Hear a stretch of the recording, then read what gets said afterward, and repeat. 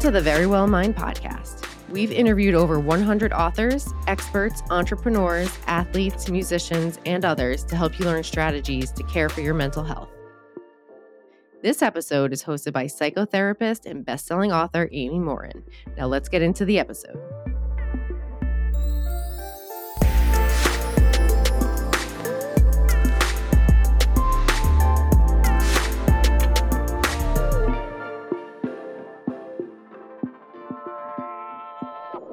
Here are a few questions to consider.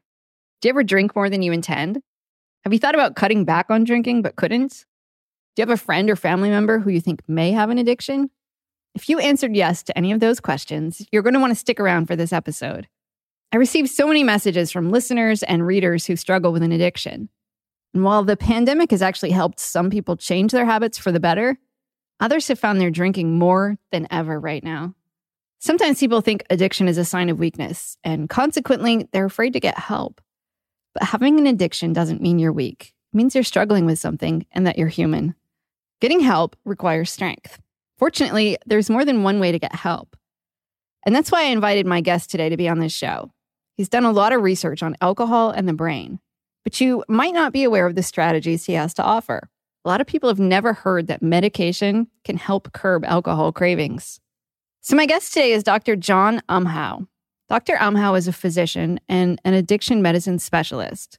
His research has uncovered some fascinating things, like the fact that vitamin D deficiency is a significant risk factor in suicide. And he's discovered how diet changes and certain medications can reduce alcohol cravings and drinking. He has a telemedicine practice where he treats people who want to cut back on their drinking or stop altogether. And today, he shares the strategies he uses in his practice, and how medication and diet can be instrumental in helping people who want to cut back on their drinking. Make sure to stick around for that therapist take at the end of the episode.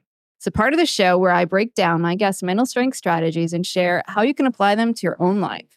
So here's Dr. John Umhau and the strategies that can help reduce cravings for alcohol. Dr. Umhau, welcome to the Very Well Mind podcast. Oh, thank you very much, Amy. It's delightful to be here. So I crossed paths with you because you're on the review board at Very Well Mind, where I'm the newly minted editor-in-chief. It's great to be there. I've enjoyed the Very Well Mind for a lot of reasons. One is because it's got such good information, and you're really going after having unbiased, truthful information that's so hard to find these days on the internet. It's very helpful. Definitely. So one of the things that I really wanted to talk to you about is you're an addiction medicine specialist, and you often talk about something called the Sinclair Method. And I have to say, as a therapist, I didn't know that the Sinclair Method existed for people who tend to drink more than they want to. But I had a client who came in and told me about it, and I was really surprised that as a therapist, I had never heard of it before other than from a client. And once I learned about it, I don't know why we don't know more about it, why it's not more available to people out there. But can you explain to our audience what the Sinclair Method is and who it's for? Sure. So there's a lot that people don't necessarily know about alcohol. And one of the critical things that people should know if they have friends or loved ones or even themselves who have alcohol problems is that there are medicines that really can reduce the craving for alcohol. And one of the ways that people use one of those medications called naltrexone is to use it according to the way Dr. Sinclair recommended. Dr. Sinclair was an animal researcher, and he found that animals that were given this drug and then were given the opportunity to drink alcohol would drink less alcohol. But not only would they drink less alcohol after they were given the medicine, but over time, if they are repeatedly given the alcohol after the medicine, they would lose their interest in drinking. The animals would just, what Sinclair described as extinguish their learned drinking behavior, and they become non-drinking animals. And the same thing worked for people. So when people are given the naltrexone and then they have a drink of alcohol, they don't get the same buzz oftentimes, and they don't get the same pleasure. They don't get the same endorphin release, because naltrexone blocks endorphins. It's an opiate blocker. And so the natural endorphins in the blood, in the brain, are blocked by the naltrexone. And so the people who take naltrexone and then drink don't tend to keep drinking. There's no particular pleasure in drinking, and they can drink a glass of wine. It tastes pretty normal, but then they can put it down. One of the most remarkable things was was the response that people can get with naltrexone. I had a patient who'd been really struggling with alcohol for years. She'd gone to Alcoholics Anonymous and had been able to maintain sobriety, kind of through white knuckling it, just kind of avoiding drinking, but she kept thinking about it more and more. And she took a naltrexone pill, and then an hour later, she had a drink of wine like she would usually do. But this time, instead of kind of the manic feeling that would take over her brain and force her to drink 1, 2, maybe 3 bottles of wine that night and end up on the floor drunk, she just took 1 glass of wine and she put it down, and she went to fold some laundry, and she went to bed.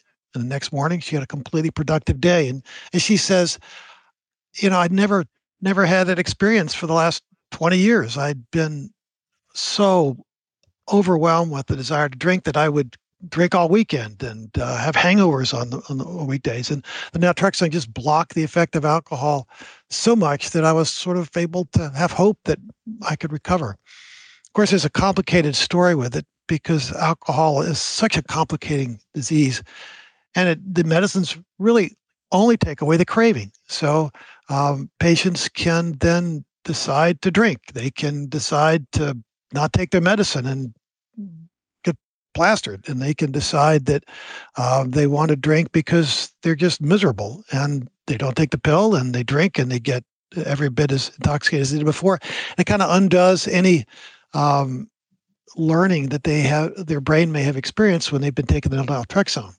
But the good thing about naltrexone, you have to take it every time before you drink, right? An hour before. So the thing about naltrexone is that it works on this system in your brain, the opiate system. And if you take it regularly, it will block the effects of alcohol. And you take a pill and you drink, you take a pill and you drink, and you do that over and over and over again. And eventually your brain will sort of unlearn the pleasure of drinking. That'll disassociate any pleasure from the drinking. And people lose the desire to drink. One of the most touching requests that patients have when they come to me is that they just don't want to think about alcohol all the time. They realize they can control it to some extent, but they're thinking about alcohol all the time, and the naltrexone helps them to get free. Because when we ask people to be abstinent, which is what we used to do a lot, is tell people, well, if you can't be sober, you can't come to therapy, or if you can't stop drinking, then you can't get help. It seems really counterintuitive when you think about that, because for some people, it feels like it's not an option to just quit drinking, right? Yeah, and the powerful thing about using medicines like naltrexone, and there are other medicines too, is that when you have someone who's kind of trapped by alcohol, they can't imagine not drinking. It's like they would die if they don't have a drink. And so it's almost completely out of their reach to think about stopping drinking. Many people will come to me and they say, Doc, I'm not interested in stopping. I got to. It's so important. But I do want to drink less. And I say, that's fine. My goal for you is not to drink. It's safest for you. There's no benefit to alcohol in your life. I want you to stop entirely. But I get it. You can't stop now. That's where we are. And so they take the medicines. They do it faithfully.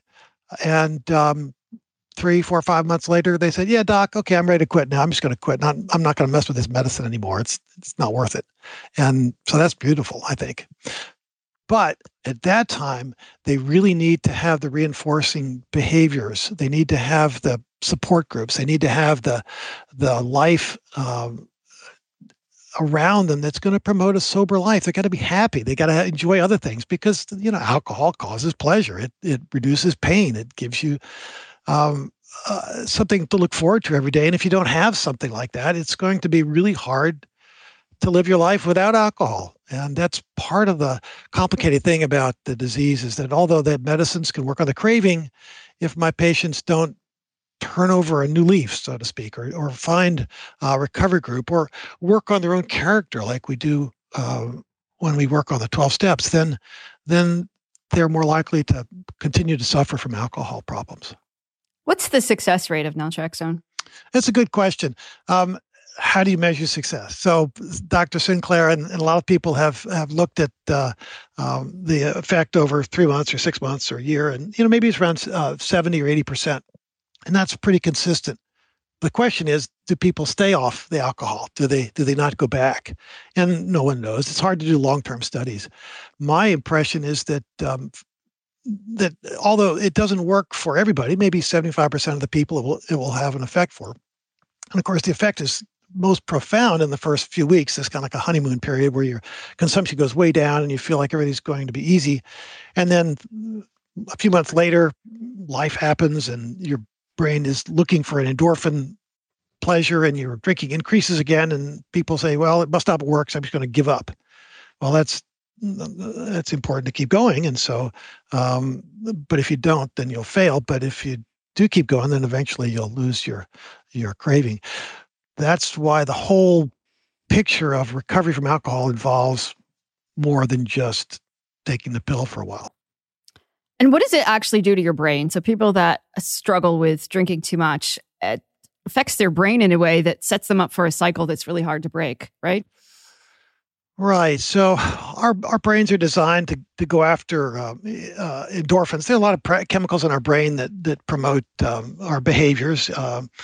The endorphins are chemicals that give us pleasure. They're opiates. So we can think of them as motivating behaviors like being with friends, being with loved ones, eating good food, being outside on a summer day, on a sunny day, enjoying life, being with people. All those things are good for us as human beings. And so that's the way I think humans were made, to go after these endorphins. Well, alcohol also releases endorphins, as of course, opiates and heroin and so forth are artificial endorphins. But these endorphins really motivate our behavior. And so when we find a behavior that's healthy like that, that's promoting endorphins, our brains develop to go after that behavior. So we like to lay out in the sun, or we like to be with people. So we develop those habits. Those brain pathways that promote those habits are strengthened. Well, when you drink, you've got then brain pathways that are developed which promote drinking. So you associate the thoughts of alcohol with pleasure. You associate going to a bar and drinking with pleasure. You associate all the taste of wine and alcohol and so forth with pleasures. And so your brain is wired to go that way. What Sinclair recommended was that if you are only using the naltrexone when you're going to drink, then on days when you don't drink, your endorphin receptors will be upregulated. And if you do a healthy behavior, you'll enjoy that behavior even more. And so on days when people are not taking naltrexone, they're not drinking, they go play tennis, they go for a walk, they enjoy their friends, and those pleasures will be even more reinforcing. And so those brain pathways will be more reinforced, and people will enjoy those things more and take over the desire to drink. And we know when we ask people to just quit drinking, the more that they tend to think about it, right? And they can white knuckle it for a little while. Right. And then there's a reason why they go back to drinking. And we know this in psychology with a lot of things. The more we tell ourselves, just don't think about X, Y, or Z, the more we think about it and you start to actually perseverate on it. Right. So that's a good question. So there's two things I want to say about that. One is that there's an effect called the alcohol deprivation effect, which is something Dr. Sinclair noted. He gave alcohol to animals and they developed a taste for it, and then he would withdraw the alcohol. And he found that over time, the animals would lever press for the alcohol more and more the longer they went without alcohol. The longer people go without alcohol, the more they want it. And what's happened is the brain is seeking after the endorphin from the alcohol. And so it upregulates it. It creates more receptors for the endorphins. It wants that endorphin signal. And if it doesn't get it, the effect for someone is to crave alcohol more and more and more and more over time. And eventually they relapse. And if they don't have naltrexone on board when they take a sip, those endorphin receptors are going to be stimulated. It's going to be a wonderful feeling because the alcohol is going to release endorphins that are magnified a lot by the upregulated system, and the alcohol behavior is even more reinforced. And that's what's really important to remember when people go through these cycles of binge drinking. I think that answered your question, but maybe there was another part to it. No, that definitely answered my question. Why do you think that we don't use naltrexone more often? Well, there's a lot of reasons why. It doesn't fit. So when I was a young researcher doctor, I had heard about people that were trying to be moderate drinkers, which some people can do. We know that. But it's just so oftentimes that people will relapse, and it's just so dangerous. And so, like everybody else in the alcohol field that had been doing it for a while, we recognized that abstinence was safest. And so I really was big on just promoting only abstinence. That's certainly what I had heard when I had talked to people in the Alcoholics Anonymous groups, that abstinence was safest, and that's what I believed. But over time, the research kind of came out that said, well, some people can learn to stop drinking. And certainly the research on naltrexone shows that people who take naltrexone can learn to drink less. And so this was different. So a couple of things kind of happened with the naltrexone story that are kind of interesting. So it was a cool molecule developed as a hopeful treatment for opiate addiction because it blocks opiates. And one of the theories about it was that it would eventually extinguish the desire to use opiates. And what Sinclair discovered, though, is that if you give alcohol paired with naltrexone, that you could extinguish behavior. And he patented his idea. So he created what's called a use patent, so that anybody that was going to commercialize the idea of giving naltrexone and then drinking to extinguish alcohol behavior would be in patent violation. So a few years after that, the drug companies that wanted to bring naltrexone to market as an alcoholism treatment drug realized that they could not impinge on Sinclair's patent. So they had to come up with another way to use alcohol and use naltrexone to treat alcoholism. And that was to give naltrexone only to people who weren't drinking. Otherwise, they'd impinge on his patent. So the label for naltrexone, when it first came out, when I first started using naltrexone in 1995, was to use it only for people that had stopped drinking for at least a week or 3 days or something like that. And so that's the way we used it. And it works. Not so great, but it worked. I remember the first patient I gave it to who had stopped drinking, and he was really craving alcohol. He took the medicine and it reduced the craving. Now, here's the thing. When we crave alcohol, we're thinking about drinking. And like Pavlov's dog, we produce the same neurochemicals that we would produce even if we were drinking. And so when you have a nice daydream about drinking, if you're going to party and everybody's drinking, you think about drinking, endorphins are released. And those endorphins are reinforcing. So you think about it some more because it's a nice thing. It's like being in a daydream. You like the daydream. You want to stay there because it releases endorphins. And that's why people can relapse by watching people drink. It creates the opportunity for the brain's pathways to get reactivated again. So, however, if you take naltrexone, maybe even at a lot lower dose than you would with a regular pill, while you're craving alcohol, the cravings go away. That's kind of one of the neat things about naltrexone's use in the Sinclair method. So you take your pill and you have to wait an hour before you drink. So during that hour, what are you thinking about? You're thinking about drinking in an hour. And so all those thoughts, which produce endorphins, don't get reinforced because the endorphins that are produced are blocked by that naltrexone level going up. And at 1 hour, the naltrexone levels are at their maximum, and it can block the effect of a stiff drink. Of course, if you drink too much, too fast, the endorphin response is exaggerated, and you can overcome the naltrexone blockade or naltrexone wall. One of the things that's really important to remember when people are being treated with naltrexone is that everybody's different when they respond to naltrexone. There's people sometimes need one dose, other people need less of a dose, and sometimes they need to redose because the naltrexone level in their bloodstream is really critical. If they are able to have a glass of wine, perhaps one level of naltrexone will block the endorphins from that glass of wine, but maybe a couple of shots of vodka won't be blocked. Or if they drink for maybe 2 hours, they're fine. Or if they drink for like 6 or 8 or 10 hours, it won't work. The endorphins will kick in again, and people will enjoy that alcohol an awful lot and relapse just because they drank beyond the effect of the pill. So who's a good candidate for naltrexone? That's a great question. Everybody can benefit from naltrexone. Well, not everybody. Some people benefit from other medicines like topiramate or baclofen or ondansetron. These are other medications that someone who knows how to treat alcoholism is very familiar with, because not everybody responds to naltrexone.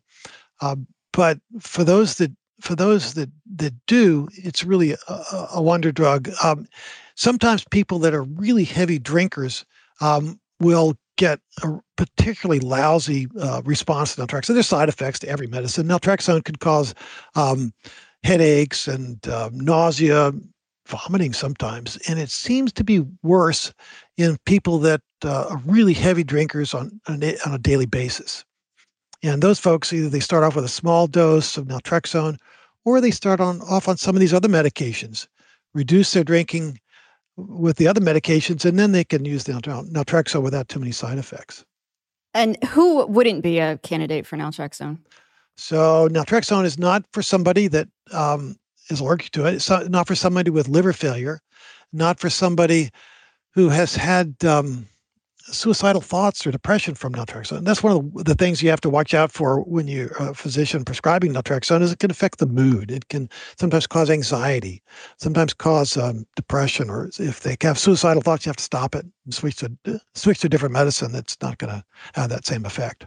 But there's going to be medicines that work for just about everybody. I haven't yet to found a patient that won't respond to one of the medicines that we have. Really? So if naltrexone doesn't work, if naltrexone doesn't work, unfortunately there's not a whole lot of publicity around these other medicines, but they work great for some people. I remember one guy, he used them. I had just read a pilot study, early study about the use of prazosin, a blood pressure medicine for alcoholism, and this was years ago, before he had the Sinclair Method, and I think he couldn't tolerate naltrexone for some reason. But this gentleman took the medicine, and I said, "Okay, we'll try it." The side effect is that you have a low blood pressure, and you'll faint if you stand up too quick. And he said, "Okay, doc, I'll be careful." I saw him like 3 months later, and I ran into him, and I didn't recognize him, and he gave me a big hug. I said, "Doc, thanks. You saved my life. I've never been sober before. I've never experienced life without alcohol." And I asked him, "Well, did you ever have any side effects?" "Yeah, I fainted a couple of times, but I just stood up slowly now. But it's okay. I don't drink anymore. It's great."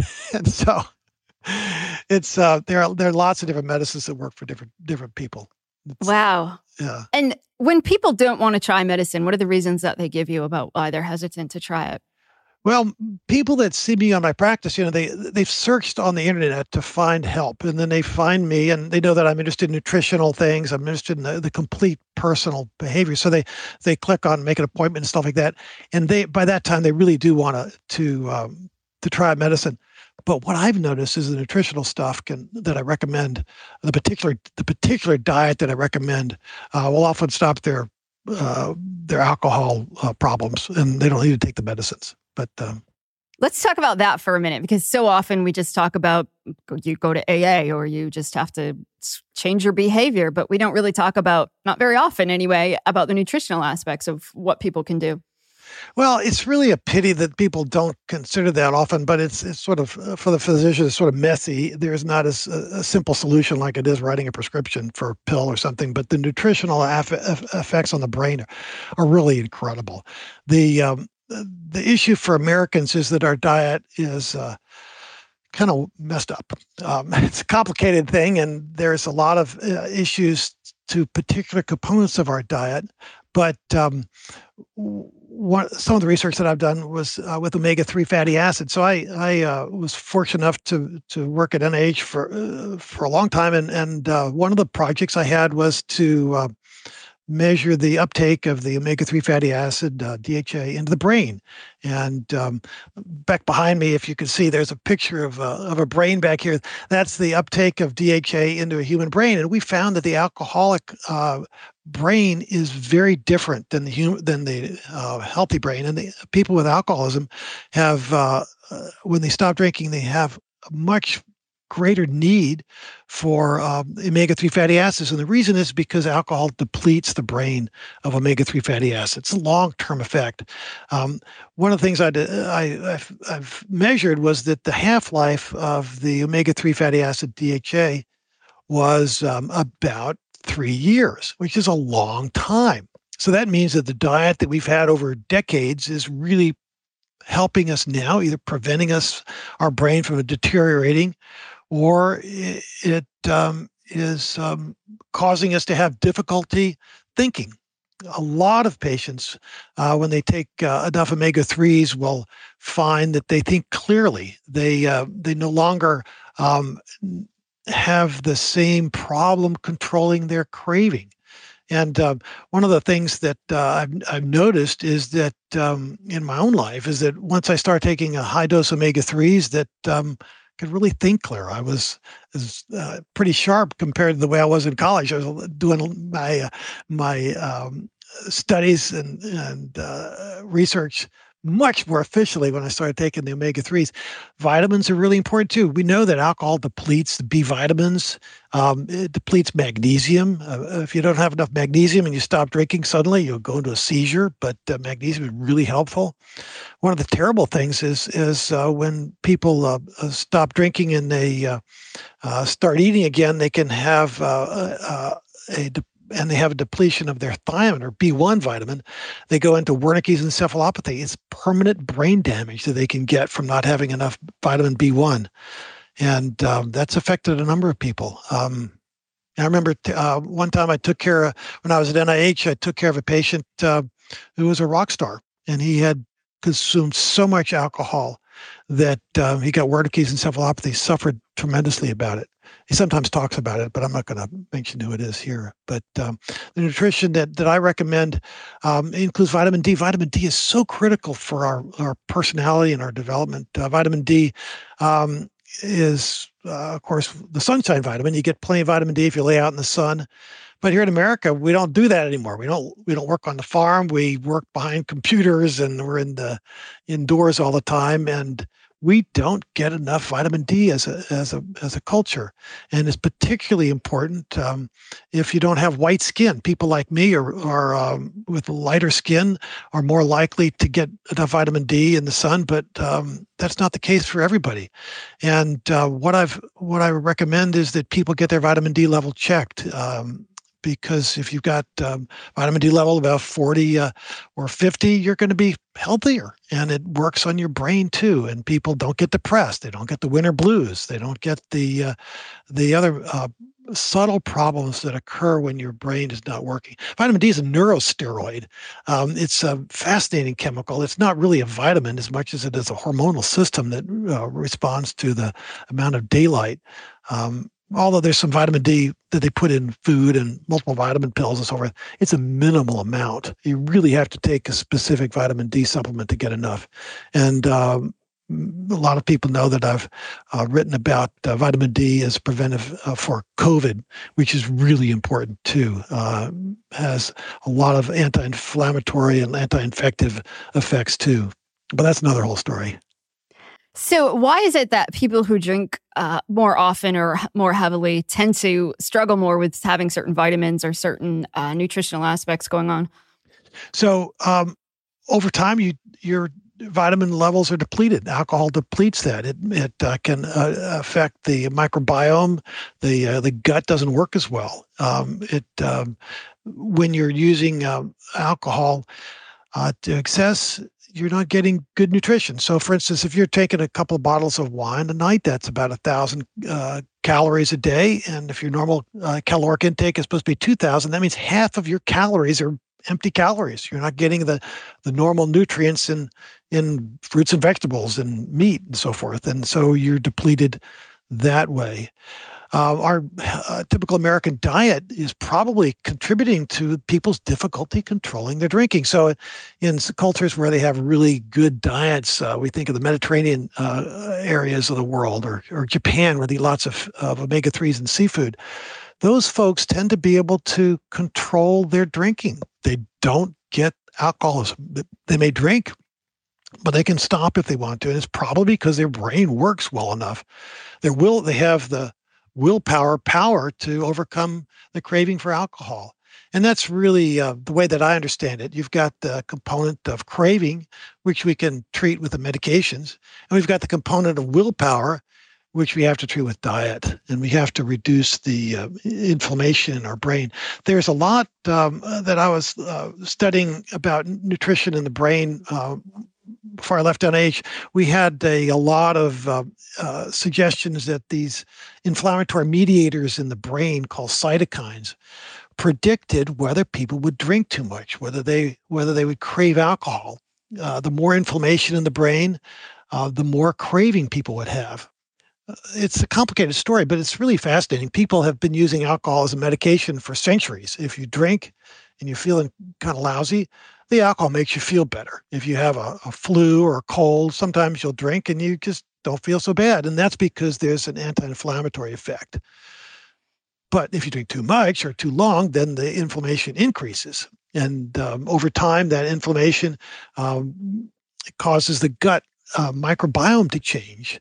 And that causes the liver to become inflamed as the debris from dead bacteria called endotoxin leaks out of the gut and gets into the liver and the other tissues. And of course, the liver is critical for filtering out endotoxin. We could get a little bit, it's no problem, but excessive amounts can cause the liver to experience fibrosis and eventually cirrhosis, and you can die from it. But before you get to that point, the liver is producing more of these inflammatory mediator chemicals, these cytokines, and they get into the brain. And the brain thinks, "Oh my gosh, there's an inflammation going on, and there's bacteria. We need to mount a brain inflammatory response." And so that's the situation in the brain that blocks the growth of new neurons. It blocks easily transmissible information from coming from the frontal cortex, where our willpower is located, to the more lower parts of our brain where our craving is located. And when that inflammatory signal is strong, it's really hard for the brain to grow new neurons. Some of the chemicals called BDNF that promote nerve growth are blocked, and people tend to really have a profound effect when the nutritional and therefore the inflammatory situation changes, and they can start to think clear again. I love that you said that willpower can be treated with nutrition. As a therapist, I have an influx of people in my office who will always say, like, I'm not good enough, or if I could just be stronger, I'd have more willpower. And they really think that it's a character flaw, or that somehow there's something wrong with them if they can't resist temptation. So to hear the science behind how changing your diet and doing things differently in your life in terms of what you consume makes a huge difference, it's going to be a huge relief to so many people. It really, truly is, Amy. So many people that, search on the internet, they want to find an addiction doctor that understands nutrition. They come to my website, make an appointment.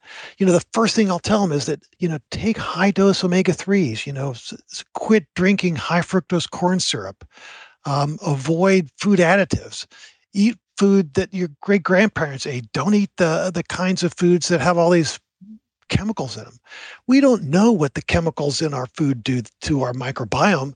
The FDA has, throughout the last few decades, has protected us from poisons that kill the mammalian cells. But a lot of the chemicals that are in our food supply, although they don't kill us, they slowly degrade our gut microbiome, and they degrade the ability of our gut to keep out the debris from the bacteria. They make the gut more permeable or more leaky.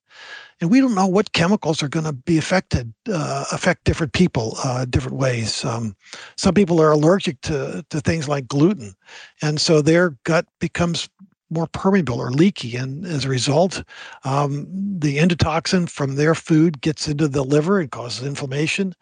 There may be other things in the gut too. It's fascinating that some bacteria actually signal our brains to eat certain foods. At least that's the theory. So that if you're a Japanese and you eat lots of seaweed, over time, your gut microbiome will develop lots and lots of bacteria that love seaweed. And if you stop eating seaweed, those bacteria are going to be in a survival mode. And a lot of times, the theory is that those bacteria will then give you the chemicals through your bloodstream that will signal your brain to start eating seaweed again. And the same thought, of course, works for people that are junk food addicts, the sweets and so forth, probably develop a certain crop of bacteria to overgrow the gut that want sweets. And when you stop eating sweets, those bacteria, they're missing those nutrients that those bacteria particularly want. And so they will signal your brain, maybe by reducing serotonin levels, to eat more sweets. And so those bacteria can survive. It's sort of a very complicated theoretical understanding of how we live in symbiosis with our normal gut bacteria, but we really do. I think that sort of answered your question. I get too far afield about how important our diet is, but it's... Well, that's all fascinating. And what if somebody says, all right, I probably don't eat the healthiest. Where do I start in terms of, do they just buy vitamins and start taking them? Should you get blood work done? How do you find out what you need and how much to take? That's a good question, Amy. So I always, the simplest thing is to tell people to only eat things that their great-grandparents ate, because there was less likelihood that those chemicals are going to be harmful. So many of our foods today are processed and for long life on the shelf or so forth. And we just don't know what the effects of those are. They may be harmless, but they may not be. I recommend people eat fish every day. I eat fish every day. I didn't do that before my research kind of showed what it showed. A tremendous amount of mental illnesses have been traced to lack of seafood, bipolar depression, postpartum depression, suicide, lots of Alzheimer's disease research. All these things show that a lack of fish is not as good for us as eating plenty of fish. And it may not be just only the omega-3 fatty acids that are in the fish, but it may also be other nutrients too that we don't know about. So I recommend people eat fish every day, and I don't recommend that people eat food that's rich in the omega-6 fats. These are the fats that come from corn and soybean and peanut oils and peanuts. And of course, if an animal is fattened on those kinds of foods, those animals will have plenty of those fats in their tissues. So, for instance, when you're eating a fish, if you're eating a beef cow that's been fattened on soybeans, the flesh of those cows or chickens are going to be full of the omega-6 from that food source, and so those omega-6 fats get into your body and your brain, and that's what you become. Your gut is going to be more inflamed than it would be if you ate fish all the time. We notice that people that eat fish and cultures that eat fish have a completely different personality. One of the fascinating things is if you look at the history of mankind, you'll notice that the social cohesion that is necessary for the flourishing of cultures like the democracies in Greece, or the flourishing of Elizabethan England, or even the American colonies on the seacoast. All those cultures ate a lot of fish, and a lot of us think that the seafood that was popular in those cultures in those times created healthy brains that then create cohesion among people who could relate to each other better because their brains work better. Interesting. But let's say somebody like myself who lives on a boat in the Florida Keys yet can't stomach the idea of fish. Does eating omega-3 fatty acids in a pill form kind of make up for it? Yeah, well, that's really true. So if you don't like fish, there's other ways to get around it. One is don't eat the high omega-6 oils. If you are a vegetarian, just don't use the corn, peanut, soybean oils. You can use olive oil is pretty good. There are also lots of omega-3s in flax, and the omega-3s, you can actually get pills that are, if you're a complete vegetarian, they're DHA derived pills from algae. My colleague, Norm Salem, helped develop the use of bacteria to create pure vegetarian DHA, the omega-3 fatty acid. But it's possible to get fish oil that will replace the benefits of fish. Probably not. You're missing something, but it's certainly better than not eating anything with omega-3s in it.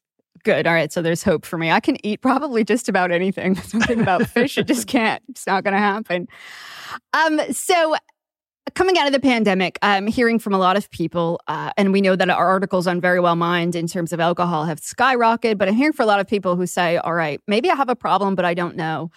Where would you send people, or what should they do if somebody's thinking, gosh, I have certain rules, maybe I only drink every other Thursday, or I only drink on the weekends, or I'm trying to cut back, but it's not working. But where's that line between knowing, might I have a problem with alcohol or not? Well, that's a good question, and everybody's different, and people are complicated, so it's hard to know who's going to really go down the path of real problems with alcohol. But it's a really dangerous disease. It really is sad because people in their prime of life lose all the qualities that make them human. They lose their ability to love their loved ones, and they end up in a lonely life. It's really sad. So I just recommend, if you have problems with alcohol, please stop. It's just, life is too short to waste it on a chemical pleasure. Look for pleasures in spirituality. Look for pleasures in your friends and loved ones. I'm happy to help people. A lot of people come to my practice. They search the internet. They don't want to think about alcohol all the time, and they find my website and they click on the button and make an appointment. And we talk about not thinking about alcohol all the time and how to get to the point where they are not controlled by the desire to drink. And that's really what I'm after. I'm after people to get free. And once that freedom from the craving occurs, then they can hopefully develop the lifetime habits that will keep them free, that will develop the personality through the development of character through the 12 steps, or they'll develop the social networks that are not dependent on substances to feel good, or they'll develop the spiritual depth where they feel peaceful about their life and they're giving back to their society and their community. And those folks tend to be happier, and they really enjoy their life more than the people that are thinking about alcohol all the time. You ever had anybody that started naltrexone and then thought, my life isn't as good once they gave up drinking? Not yet. Not yet. And so you're one of doctors. I know there's other ones out there, but you can prescribe to people who are long distance. You do teletherapy. So if somebody lives in a different area, they can still chat with you online, and you can prescribe medication. They don't have to leave their home. They don't have to go see a doctor in person, but you have the ability to do that, correct? Right. It's a perfect fit for telemedicine. A lot of other guys do it, and it's easy to find a doctor that'll prescribe naltrexone on the internet.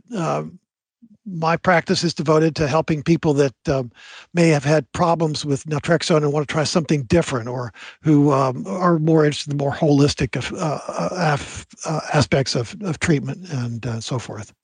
And naltrexone, for people who maybe don't even have insurance, it's relatively inexpensive, right? Right. It really is. So it's only about $20 a prescription for a month. Some of the other medicines are even less. So that's way cheaper than drinking. Topamax is like $10 a month, something like that. If you use it, it's applicable for the developing world. So naltrexone, I'm working with some buddies that are trying to get a mission set up in India, and also in Kenya, where naltrexone is cheap. In India, it's like 6 cents a pill. That's really pretty applicable to the developing world. So we're really hopeful that this kind of use of medications can free a lot of people, because the alcohol is a problem everywhere. And so for somebody who might want to reach out to you, tell us what your website is and what people will find when they go there. Sure. I'm at alcoholrecoverymedicine.com. And at alcoholrecoverymedicine.com, people can read about naltrexone. They can find out about the nutritional aspects of treatment, and they can click on the button to make an appointment. They'll also hear about a program that I'm working on with some people that are really interested in developing a weekend away. A lot of times people have loved ones who drink too much and they want them to stop drinking, but people in that situation can't imagine life without alcohol. They can't imagine not having a drink in their hand, and they feel like they'd rather die than stop drinking. And for those folks, they're not going to go to a detox center. They're not going to stop drinking. They're not going to go to an A meeting. But my thought is that they might go to a weekend away where they'll be with other people who are trying to drink less. They'll hear about naltrexone. They'll hear about the nutritional aspects of how to have more willpower. And through that, they'll get free. They'll get free of the alcohol. So that's a Best Life Reset Weekend. Is something I'm working on. As soon as we have the COVID settled down enough, we'll have in-person meetings. And that's the kind of thing that I think is really going to be very helpful for people. And of course, on my website, there'll be a link to the Best Life Reset Weekend if people want to explore that. Well, we'll make sure to link to that in the show notes too, because I think what you offer is to give people hope, an alternative, something when they say, people keep telling me to stop, but I can't, or I know I need to, but I'm not at a place where that seems possible. You give people hope to say, well, let's try this. Let's experiment with this opportunity and see what happens. And it sounds like it has great success rate. It really does give people hope. This alcohol recovery medicine website is great for everybody in the country. Of course, as a doctor, I can only prescribe to the people that I have licensed. I'm licensed in those states for, which is about a third of the country, but not every place. But there are other doctors that just like me that can prescribe naltrexone wherever you are, and it does give people hope. It's really one of the most satisfying things I've done in medicine. I've done a lot of things in medicine. This is really quite satisfying. It really is nice to help people get free. I've seen it as a therapist too, that people who try it say, I didn't think that this was possible, but then they see what life is like after they've done it and they think, here I am, and life is different and it's so much better now. Yeah, it's really quite amazingly different. People come to me all the time and they say, thanks, doc. You saved my life. And of course, it's not me. They've done it themselves. But a lot of times people just need some good hope. Right. One more tool to get them there. One more tool to get them there. That's right. Well, right. Dr. Umhau, thank you so much for being on the Very Well Mind podcast. Oh, it's fun. Thanks, Amy. It's delightful. And thanks for doing such a good job with the Very Well Mind folks, too. That's a great website for folks. Thank you. Welcome to the Therapist Take. This is a part of the show where I take some of the strategies my guests share and talk about how to apply them to your own life. Here are 3 of Dr. Umhau's strategies that I highly recommend. Number 1, only eat what your grandparents would have eaten. We all know that there's a direct link between our diet and our physical health, but there's also a clear link between the food you eat and your mental health. We're finding time and time again that mental health improves when people eat healthier diets. But I don't even like using the word diet because it seems synonymous with weight loss or fads about restrictive eating. So I really like Dr. Umhau's rule. Only eat what your grandparents would have eaten. It really simplifies healthy eating, and it serves as a good reminder of how much processed food we all have in our lives. Stores are filled with sugary treats and convenient meals that contain lots of added chemicals and ingredients. So, depending on how old you are, you might need to imagine your great-grandparents. But think about the simple foods and home-cooked meals they likely enjoyed and consider eating in a similar way. Number 2, if you want to learn about medication options for addiction, talk to an addiction medication specialist. Dr. Umhau says medication can be a great tool for many people who are battling addiction. Yet it's not talked about very often. Sadly, I've seen many people over the years who assumed their inability to quit drinking or stop using drugs was due to a lack of willpower. But the truth is, the substances they used were taking such a toll on their brains that it was nearly impossible to quit on their own. If you're concerned about your alcohol use, drug use, or another kind of addiction, talk to an addiction medicine specialist, like Dr. Umhau. Attending an appointment doesn't mean that you have to take medicine, But talking to someone might help you better understand if medication might be an option for you either now or down the road. Number 3, create a lifestyle that supports good habits. Of course, medication alone doesn't cure everything. It's important to create an environment that sets you up for success. If you want to eat a healthier diet, only have healthy food in your home. If you want to drink less alcohol, don't spend a lot of time with people who are drinking. A lifestyle overhaul can be tough to make on your own, though. It's important to have like-minded people who support your good habits. So those are 3 of Dr. Umhau's strategies I highly recommend. Eat foods your grandparents would have eaten. Talk to an addiction medication specialist if you're battling an addiction. And create a lifestyle that supports good habits.